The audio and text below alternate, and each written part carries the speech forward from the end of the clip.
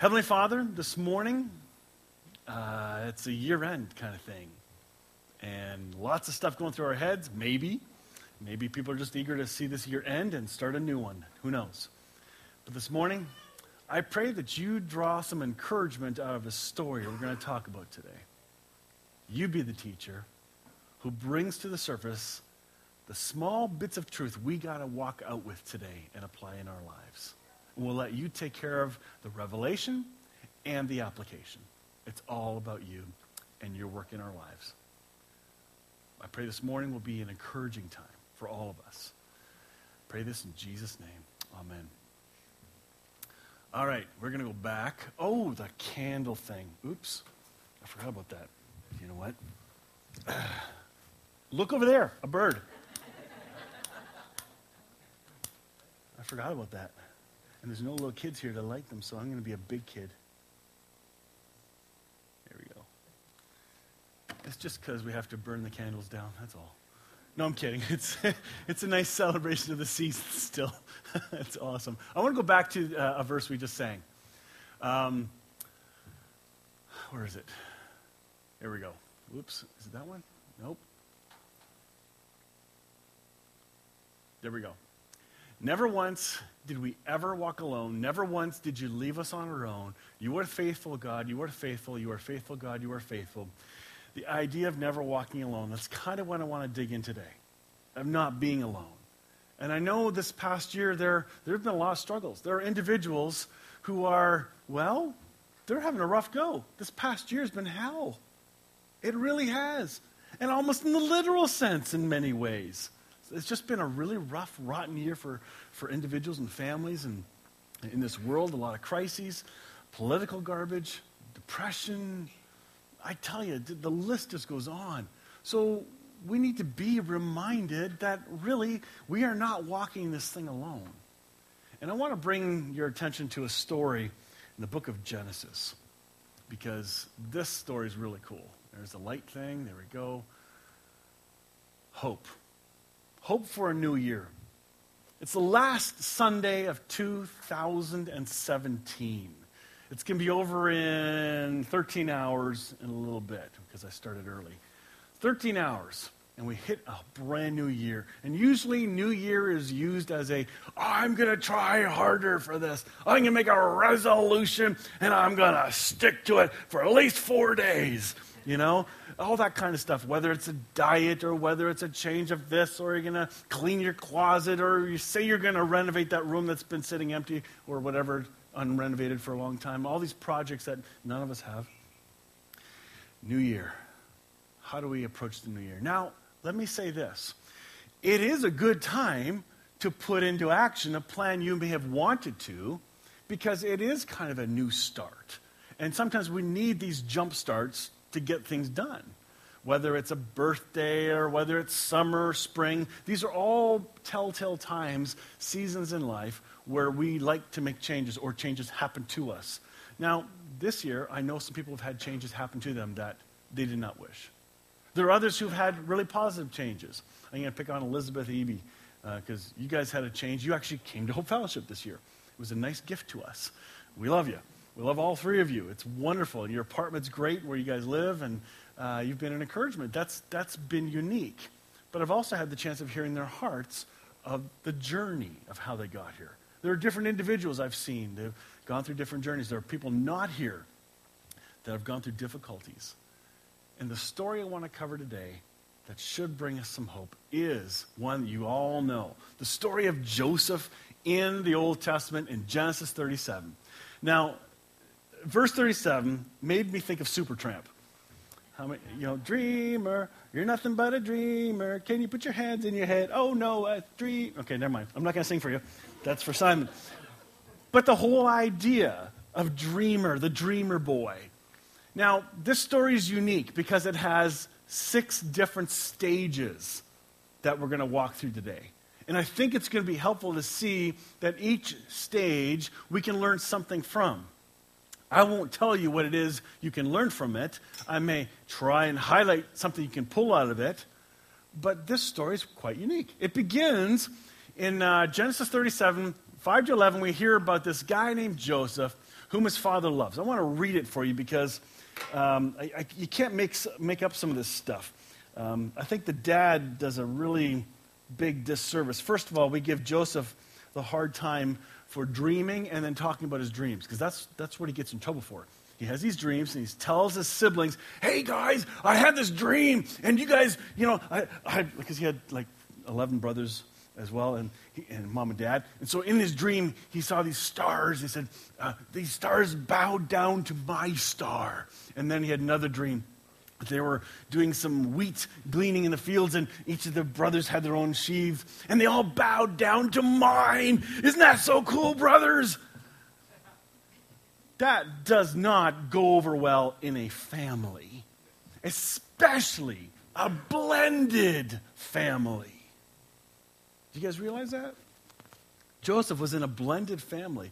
10 brothers from a different mother, and then he had another brother, Benjamin, from his real mother. Like, there's a lot of stuff going on in this. So Genesis 37, let's go there. If you got your Bible, you're welcome to read, but you can just listen to. So Jacob, Dad, settled again in the land of Canaan, where his father had lived. This is the history of Jacob's family. When Joseph was 17 years old, who's 17 here? Anybody? You're 17? You're not 17, Rod. Your shirt might be, but no. Okay. So, 17 years old. Serious life change happens. He often tended his father's flocks with his half-brothers, the sons of his father's wives, Bilhah and Zilpah. But Joseph reported to his father some of the bad things his brothers were doing. Oh, so now he's a tattletale too. How many siblings have been tattletales in the past? Have you ever had brothers and sisters where they just rat out each other and, oh, you're the one who rats out? Yes, because you're the youngest. It happens. I know I did it in my family. My brother John's here, and it's either 2 against 1 all the time. You know, whether Wilf and John were against me, or me and John were against Wilf, or Wilf and John, whatever. There's always a little bit of this, or we threaten each other to tattletale. So here we go. We have tattletale Joseph, who now goes on and does this. Listen to this. Now Jacob loved Joseph more than any of his other children. How's that for a wonderful start? You're my favorite. You know, we joke about that at our family reunions, you know, or when I do a lot of funerals, people stand up and give a eulogy, say, I was Grandma's favorite. Well, this story begins by saying that Joseph really was his favorite, and Dad put it out there like this. One day, he gave Joseph a special gift, a beautiful robe. But his brothers hated Joseph because of their father's partiality. They couldn't say a kind word to him. So not only have a big mouth who tattletales, now you have a singled out guy given fancy gifts. Obviously and clearly he's the favorite child. He's got the coat. Are you starting to see what's building up in family relationships here? Okay? You guys are like staring at me going, what? Give me at least a smile or a, yes, we totally follow. Got it. Lie, I don't care. So, one night, Joseph had a dream and promptly reported the details to his brothers, causing them to hate him even more. Listen to this dream, he announced. We were out in the field tying up bundles of grain. My bundle stood up, and then your bundles all gathered around and bowed low before it. Woohoo! I can read social cues, can you? So, you are going to be our king? Are you? His brothers taunted, and they hated him all the more for his dream and what he had said. Then Joseph had another dream, as if he didn't learn the first time, and told his brothers about it. Listen to this dream, he said. The sun, the moon, Mom and Dad, and 11 stars bowed low before me. This time he told his father as well, and his brothers, and his father rebuked him. What do you mean, his father asked, will your mother and brothers and I actually come and bow before you? But while his brothers were jealous of Joseph, his father gave it some thought and wondered, what could it mean?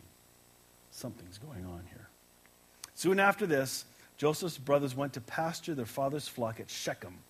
And when they had been gone for some time, Jacob said to Joseph, your brothers are over at Shechem with the flocks. Don't you like that? Shechem. You can say that. Shechem. I'm going to send you to them. I'm ready to go, Joseph replied, eager beaver. Are you starting to see the personality type now? Young, immature. Yeah, just saying whatever he has to say. Go and see your brothers in the flocks on how they're getting along, Jacob said. Come back and give me word, as in, I want to know if they're behaving or not. He's playing up the tattletale card now. Do you get that? It's clearly a spying mission. The dad is playing a role in it. First of all, the dad incites hatred by favoring his kid. All right? Bad. Now, he uses all of it for his own purpose and sends him out as a spy to find out if they're doing okay. He doesn't need to send Joseph for that. He's got how many other brothers and servants, but no, he sends Joseph. So off they go. So, something happens. In verse 18 to 24, you caught the picture of the dreamer, nothing but a dreamer. The very thing he gets in trouble for. This will come back at the very end of the message. We're going to bridge it all to the dreamer. It's very, very important. So now life is in the pits. His brothers see him coming. I'm not going to read the whole story because it's too much. His brothers see him coming from a long way off and go, there's that brother. See that coat? I can tell it's him from a mile away. Oh, I'm ready to kill him. Good, let's do it. All right, you in? Yeah, I'm in. You in? Yeah, I'm in. Good, let's do this. So they grab him, they strip him of his clothes, throw him in a cistern into a pit with no water. And they're figuring out what they're going to do. Let's just take him out. How are we going to do this? We got to play our cards right. We're going to get in trouble, you know. I've watched Murdoch Mysteries. Somebody will figure this out. Okay, fine. Let's talk this through. Finally, they realize, okay, we're not going to kill him now. Reuben comes along and says, by the way, I think it was Judah was the one who said it. Well, I'll get to the name later. He's the one who wanted to kill Joseph, all right, and get rid of him. Reuben, thinking quietly to himself, thinks, we can't kill him. I got to save this guy's neck. Like, he's a good kid. Big mouth, yes. Still good kid. So he decides to convince his brothers not to kill him. While Reuben is gone, something scary happens. A caravan comes along. A caravan of slave traders. And he is sold from the pit. Reuben comes back to the pit and sees him gone. What'd you guys do? Oh, we sold him. Here's your split of the dough. Money. Sold him for money. And now they had to come up with a cover-up. And what they decided to do was tell their dad, hey, Dad, is this your son's coat? Duh, we know it's his coat. Is this really his coat? And they dipped it in blood of an animal and made it look like he got torn to shreds. I wonder if they would have brought in limbs or skin or something like. But none of that was sewn. Just. I'm thinking practically here. You know, that's what you would think if you were a CSI agent. Said, show me more evidence. That's not enough. But Dad, he sees this coat because this must be my son, and he grieves. His favorite kid gone. Big, big loss. Stage one. He moves from a 17-year-old dreamer to now being hated even more. Lucky he wasn't killed, thrown in a pit, sold, and now nobody can rescue him because nobody knows where he is. He doesn't have a GPS tracker. Nobody can find him. He's gone. He's good as dead. And now that Dad believes he's dead, the brothers will forget about him too. And they do completely forget about him by the time the story progresses even more. Stage one. How would you do if you were suddenly sold out from your family or suddenly separated by some calamity? Let's say some massive event happened in this world and you were separated from your family in some catastrophic way. What would you do? Don't cheer. Okay? That's not what I meant. But what would you do in sadness? What would you do in despair, hope? Who would you look to? And so this is the stage one. Stage two. Life in the pits. Yes, so he gets picked up and sold into a caravan. But he gets to Egypt, and a guy named Potiphar buys him. This is a really well-known, well-respected man. Let's go to chapter 39, verse 2, because this is really cool. Now, when Joseph arrived in Egypt with the Ishmaelite traders, he was purchased by Potiphar, a member of the personal staff of Pharaoh. So pretty bigwig, all right? The king of Egypt. Potiphar was the captain of the palace guard. The Lord was with Joseph and blessed him greatly as he served in the homes of his Egyptian master. Potiphar noticed this and realized that the Lord was with Joseph, giving him success in everything he did. So Joseph naturally became quite a favorite with him. Potiphar soon put Joseph in charge of his entire household and entrusted him with all business dealings. From the day Joseph was put in charge, the Lord began to bless Potiphar for Joseph's sake. All of his household affairs began to run smoothly, and his crops and livestock flourished. So Potiphar gave Joseph complete administrative responsibility over everything he owned. With Joseph there, he didn't have to have a worry in the world except to decide on what he wanted to eat. What a problem. So, from slave to now running an entire household of the palace guard, like, this is a pretty prominent role. He's learning stuff here. So from 17, we don't know how many years he was in this, but I want you to keep in mind as we tell this whole story, I want you to think of how many years he's away from his family. How many years the progression builds and builds and builds and builds. Because it's scary how many years it is. We don't know all the exact numbers, but they do give us some numbers as we go through the story. So, Potiphar is blessed because of Joseph with him, and that is something significant. Who was with Joseph in this whole walk? Walk from home to Egypt. Obviously, God was with him. This is the point of the story. Never alone. Well, then we have a little problem. You see, he's also good looking. Not only was he a smart donkey, at home, not only was he a big mouth with his dreams, not only was he singled out with his dad didn't help things, but he's a good looking kid. And everything's going right for him. He's an easy jealousy target, for anybody to be jealous of. Potiphar's wife notices, as if she just noticed, but she knew all along, but gravitated more and more towards him, found him attractive, and wanted to sleep with him. And she tried to tease him, come, sleep with me, come, no. Whatever she did, didn't work. He said, are you kidding? My master is good to me, and this would not be right before God. I cannot do this thing.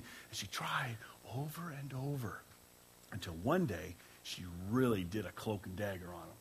She ended up trying to tease him in, and he tried to escape. She grabbed his coat, evidence that he was in the room there with her, and he took off. He didn't do a single thing wrong. And she calls her husband captain of the guard. If you're going to tick somebody off, that's not the guy to tick off. He hears what happens. She clearly lies, sets him up for something he did not do, and he goes to jail for it. How many times have we been treated unfairly? How many times have we been lied about? Gossip story builds. How many times have we even been misunderstood? I grew up as a misunderstood kid. It's my whole life. Nobody fully understood my heart and intent. Sure, I might have misbehaved a little bit, but my heart was still good, and nobody took time to get to know me and find out who I really was. And I get all the excuses. How many times in your life, in your job, has somebody sabotaged you or somebody you know? You were never alone the whole time. You weren't. The story isn't over yet. That's the point of this story. The story's not over yet. Stage 2. Becomes a servant in a very big house, and now, boom, stage 3, goes in the slammer. He's done. He's in jail.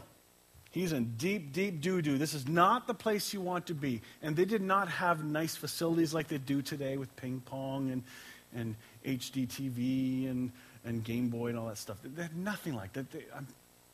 Just think of how gross it must have been. And the conditions. No running toilets. They weren't invented. Just think of he was just in rich boy's home, okay? Where he can pluck a grape and enjoy. But now he's in the pit, like worse pit than the pit he was in with his brothers. But the Lord was with him. And the captain of that guard knew it. He recognized there's something different about this kid. There's not sure. But it was the Lord. Have you ever observed a coworker or a person in public at a store, someplace, at a restaurant? You name your place where there's just something uniquely different about them. They had almost like a light about them, that there's something neat about them. I wonder if either they're a believer or this or that. I've seen that many, many times. That's what happened here. God does work in and through you. And something must have happened in Joseph's life. His attitude must have been different than you or I would have expected to be in that position. Because most people would pull off the negative, everybody hates me, nobody likes me, and go into the garden to eat worms. And we play the I'm the victim card. We know a lot of those people today because we have Facebook. You just put it all out there. Blah. Look how terrible everybody else is. My life's this, blah, blah, blah. It becomes an unhealthy purging place of emotions that are unfiltered. Joseph must have had a good attitude. He must have looked at his circumstances somehow with a positive outlook, or at least some kind of hope for the future. Making the best of what was right then and there. Not trying to look ahead to prepare something in the future. He had nothing. He's in jail. So he becomes a leader. Well, remember he had a couple dreams? He's now put in charge of the jail. The whole jail. He's in charge of it. God blesses him. And I think it said for a couple years. No, not in here. It's coming up. But then he has two people come to him. A cupbearer to the king and a baker. They have dreams. And he, the dreamer boy, is approached and he's asked to interpret these dreams. He said, tell me your dreams. Tell me about them. I have some experience. He tells him what the dreams mean. The cupbearer, he tells him his dreams. Hey, it says in 3 days, you're going to be restored back to your position with the king. And oh yeah, and when you're restored as cupbearer to the king, please remember me. I beg you. Don't forget me in here. You'll have a place of influence and a voice. Please. And the cupbearer said, no problem. He forgets. The baker hears this wonderful interpretation. He goes, that's so cool. Can you interpret my dream? So he tells him the dream, and Joseph says, well, yours is not so good. In 3 days, you're done. You're dead. Hey, I want my money back. You know, that's kind of what happened. And it's exactly as it happened. The dreams were interpreted and played out exactly as Joseph had perceived. Obviously, God gave him a gift to perceive and understand these things. That's a pretty big stage. Stage 4. In Genesis 41, it says, 2 years later. We have trouble when our internet's out for 2 hours. Okay? Calling, when's it going to be fixed? Come on. When's our garbage going to be picked up? That's what's going on in our region right now. You know, we get all fussy and hussy over timing. 2 years, he continues in jail. And suddenly something happens. The king, the Pharaoh, has this dream. Let's see if we can go there, because it's a pretty cool dream. Genesis 41, verse 9.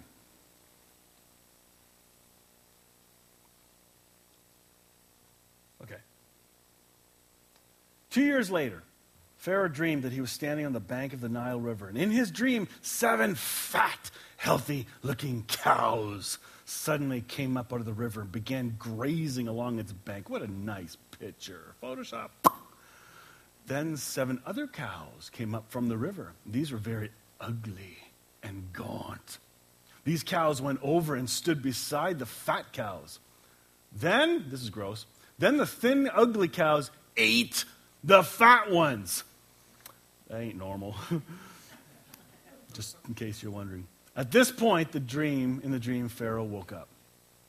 Soon, he fell asleep again and had a second dream. This time, he saw 7 heads of grain on one stalk, with every kernel well-formed and plump.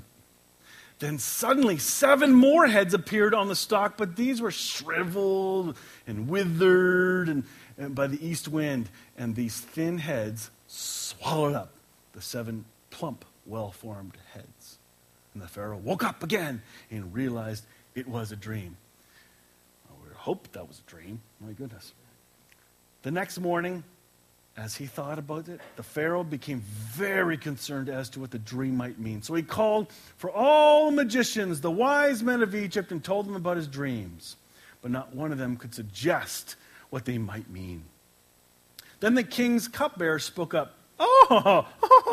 Today I've been reminded of my failure. Whoops, what was I thinking? He said, some time ago you were angry with me and the chief baker, and you imprisoned us in the palace. Do you remember that? I was right, he was wrong. Okay. In the place of the captain of the guard. And one night the chief baker and I each had a dream, and we each dreamt about its meaning. We were told the interpretation of the dream by this man named Joseph. Maybe he can help you. Well, that's a fine idea. Go get him. And so, finally the wine bearer finally wakes up and realizes, oh, I forgot.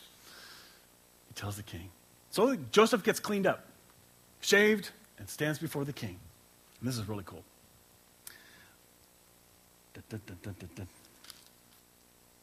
Pharaoh sent for Joseph at once and was brought hastily from the dungeon. After a quick shave and change of clothes, he went in and stood in Pharaoh's presence. I had a dream last night, Pharaoh told him. And none of these men can tell me what it means. But I've heard that you can interpret dreams, and that's why I've called you. No pressure. It's beyond my power to do this, Joseph replied. Would you have the gall to say that? Sorry, Pops, can't do it. Can't do it. He says it's beyond me. I cannot do it. Does he stop there? No. This tells you something about his relationship with God. However he knew God to be, this is how he pulled it out. It's beyond my power to do this, Joseph replied, but God will tell me what it means and will set you at ease. And Pharaoh told him the dream, blah, blah, blah, tells him the story, the head, the cows, and all that stuff. And then he finally tells the king, Pharaoh, here's what it means. There's 7 really amazing, plump years of harvest coming. Great years. But they're going to be followed by 7 horrific years of famine this world has not seen. And you need to appoint people and get ready for that. Use those 7 years well, store stuff up, appoint leaders in charge of all these areas, blah, blah, blah, blah, blah, blah, blah, blah. And there you go. That is the interpretation. Thank you, my king. And the king says,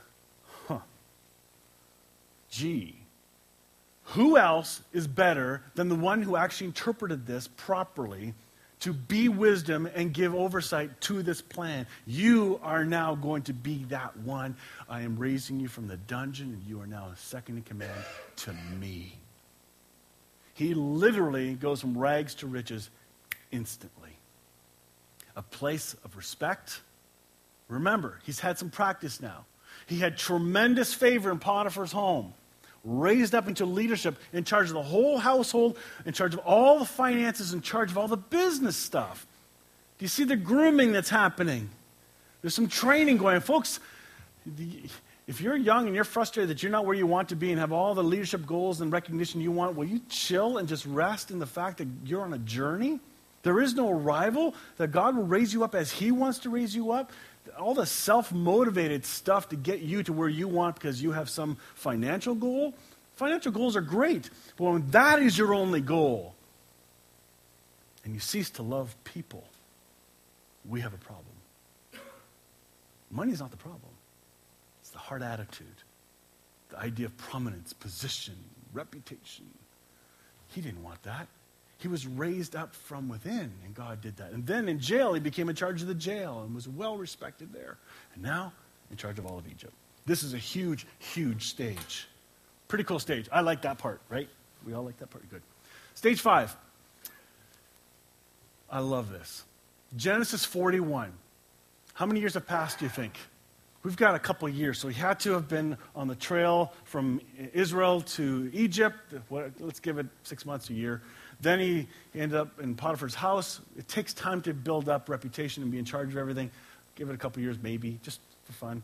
And then in jail at least 2 years, if not more. Okay, we just don't know for sure, but we're getting the years. They're adding up. Now Joseph has a son.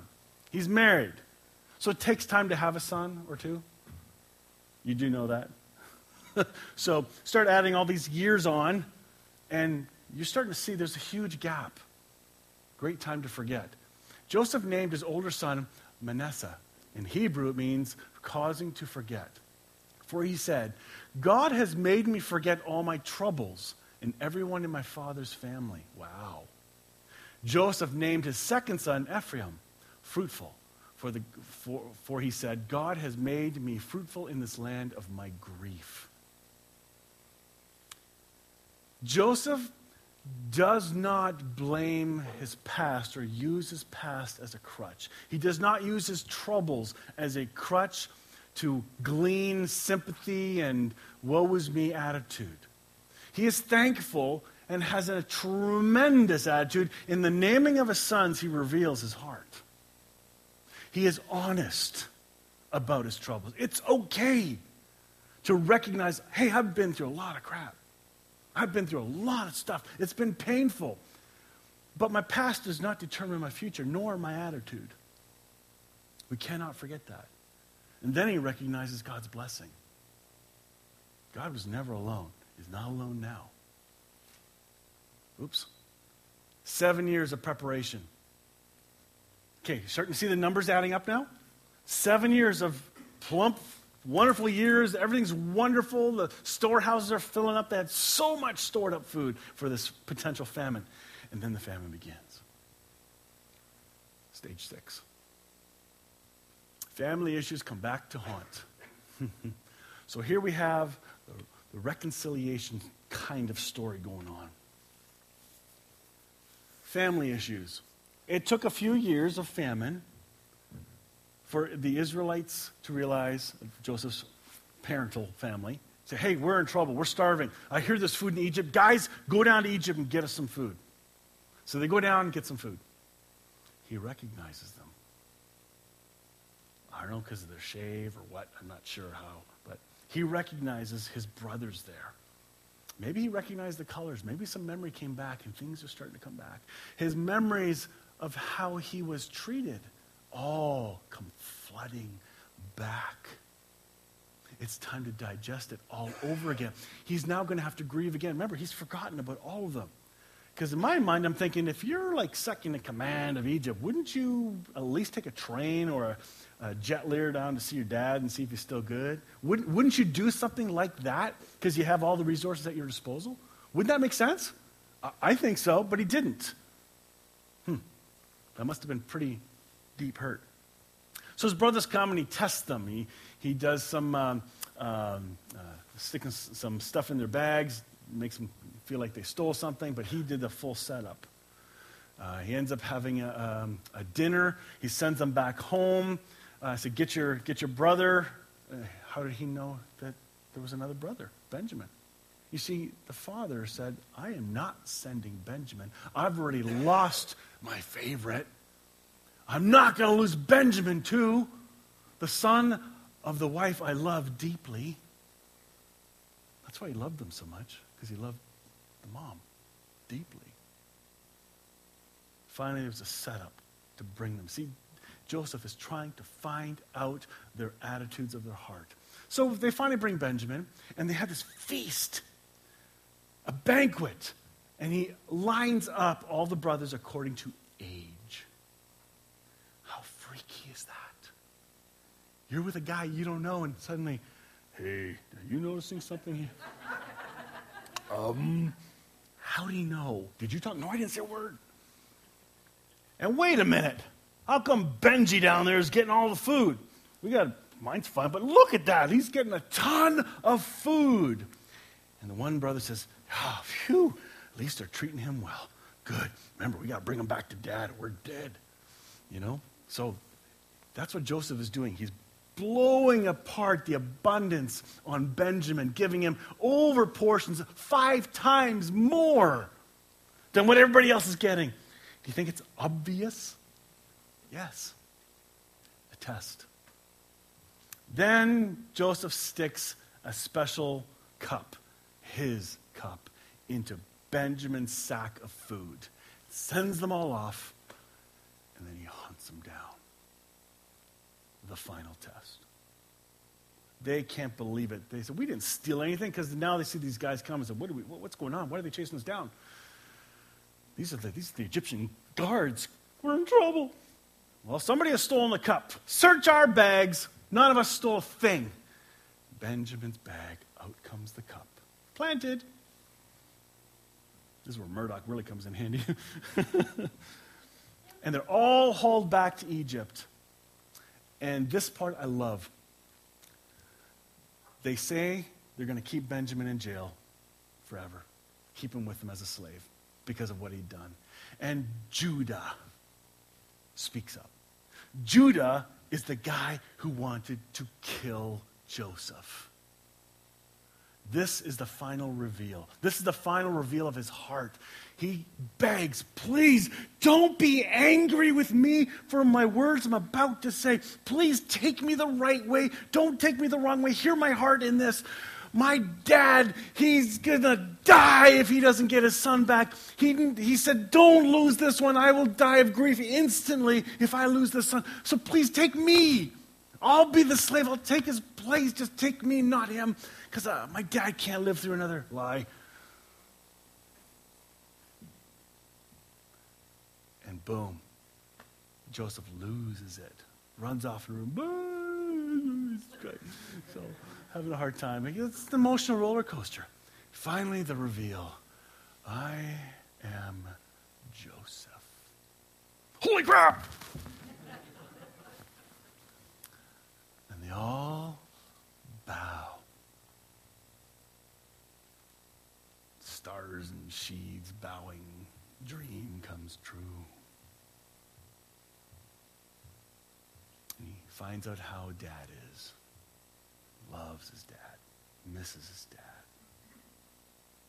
This was scary. Now, the men were very afraid because they realized we have done something horrific and he's in a position to slaughter us for the evil we have done. And he doesn't.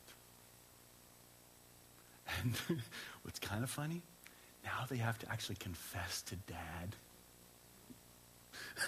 Be sure your sins will find you out. Dad, we lied. He's alive. He moves his whole family to Egypt. And they lived in prosperity. They lived with joy. And the Israelites numbered and numbered and numbered and grew in numbers and grew in numbers. The Pharaoh died. They'd forgotten who was who. And 400 years later, the place is overrun by Israelites. And guess what happens? Enter the story of Moses. All because of Joseph. He was never alone. Never alone. The dreamer boy, mocked for his dreaming, the thing they mocked him became the tool used to move him to the place he was destined to be. Be careful who you mock and what you mock them for. The very thing we think as a youthful immaturity can become the greatest gift in a person's life later, once it's well honed. Careful on your judgments. Attitude does matter. Trust matters. These two are huge. This is what I want you to leave with today. Whatever circumstance you're facing, or have faced in 2017, look with hope to 2018. Not that the calendar year changes a thing, but up here it changes. A fresh start, a continuation, letting go of the past, letting go of a hurt, forgiving somebody. Do yourself a favor and forgive somebody before this year's out. Somebody you're harboring an anger against, will you just forgive them? Not because God will bless you for forgiving them, because it's for you to forgive. God said, forgive as I have forgiven you.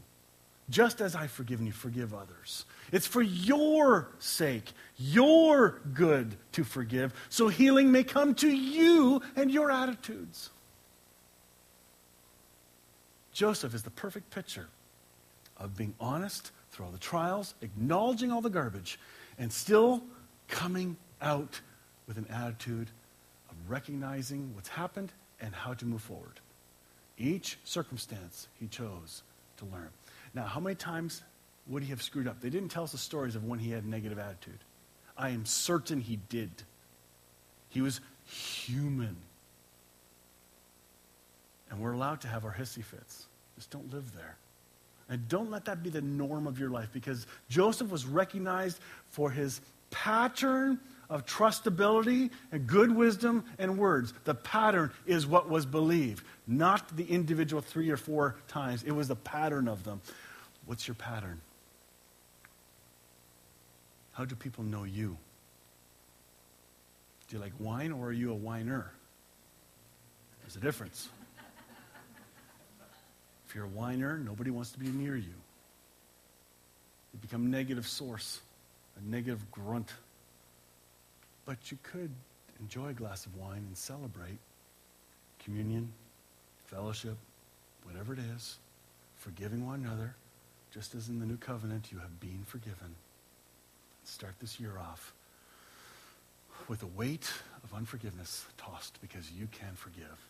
Let the Holy Spirit bring those names to your head, into your heart. Walk out free. And as Joseph did, he named his 2 kids as a memory of what God has done and what he was doing. God has allowed me to forget the pain. Another translation says, I've forgotten, the bitterness has left me. Manasseh. The bitterness has left me. The memories don't, but the bitterness. And I am being fruitful now. Wow. Let's look at 2018 as a fruitful year. And for this church too. This church family, however we function and however we are, I have much hope for this next year. Let's pray. Heavenly Father, will you work in our hearts? Will you soften the areas of our hearts that have been hardened from pain done to us? Where there is unforgiveness, will you soften us and give us the willingness to forgive? Can you do that for us, please? Because on our own, we can't muster it up at all. May we learn to walk in absolute trust that you will never walk without us. We will never walk alone.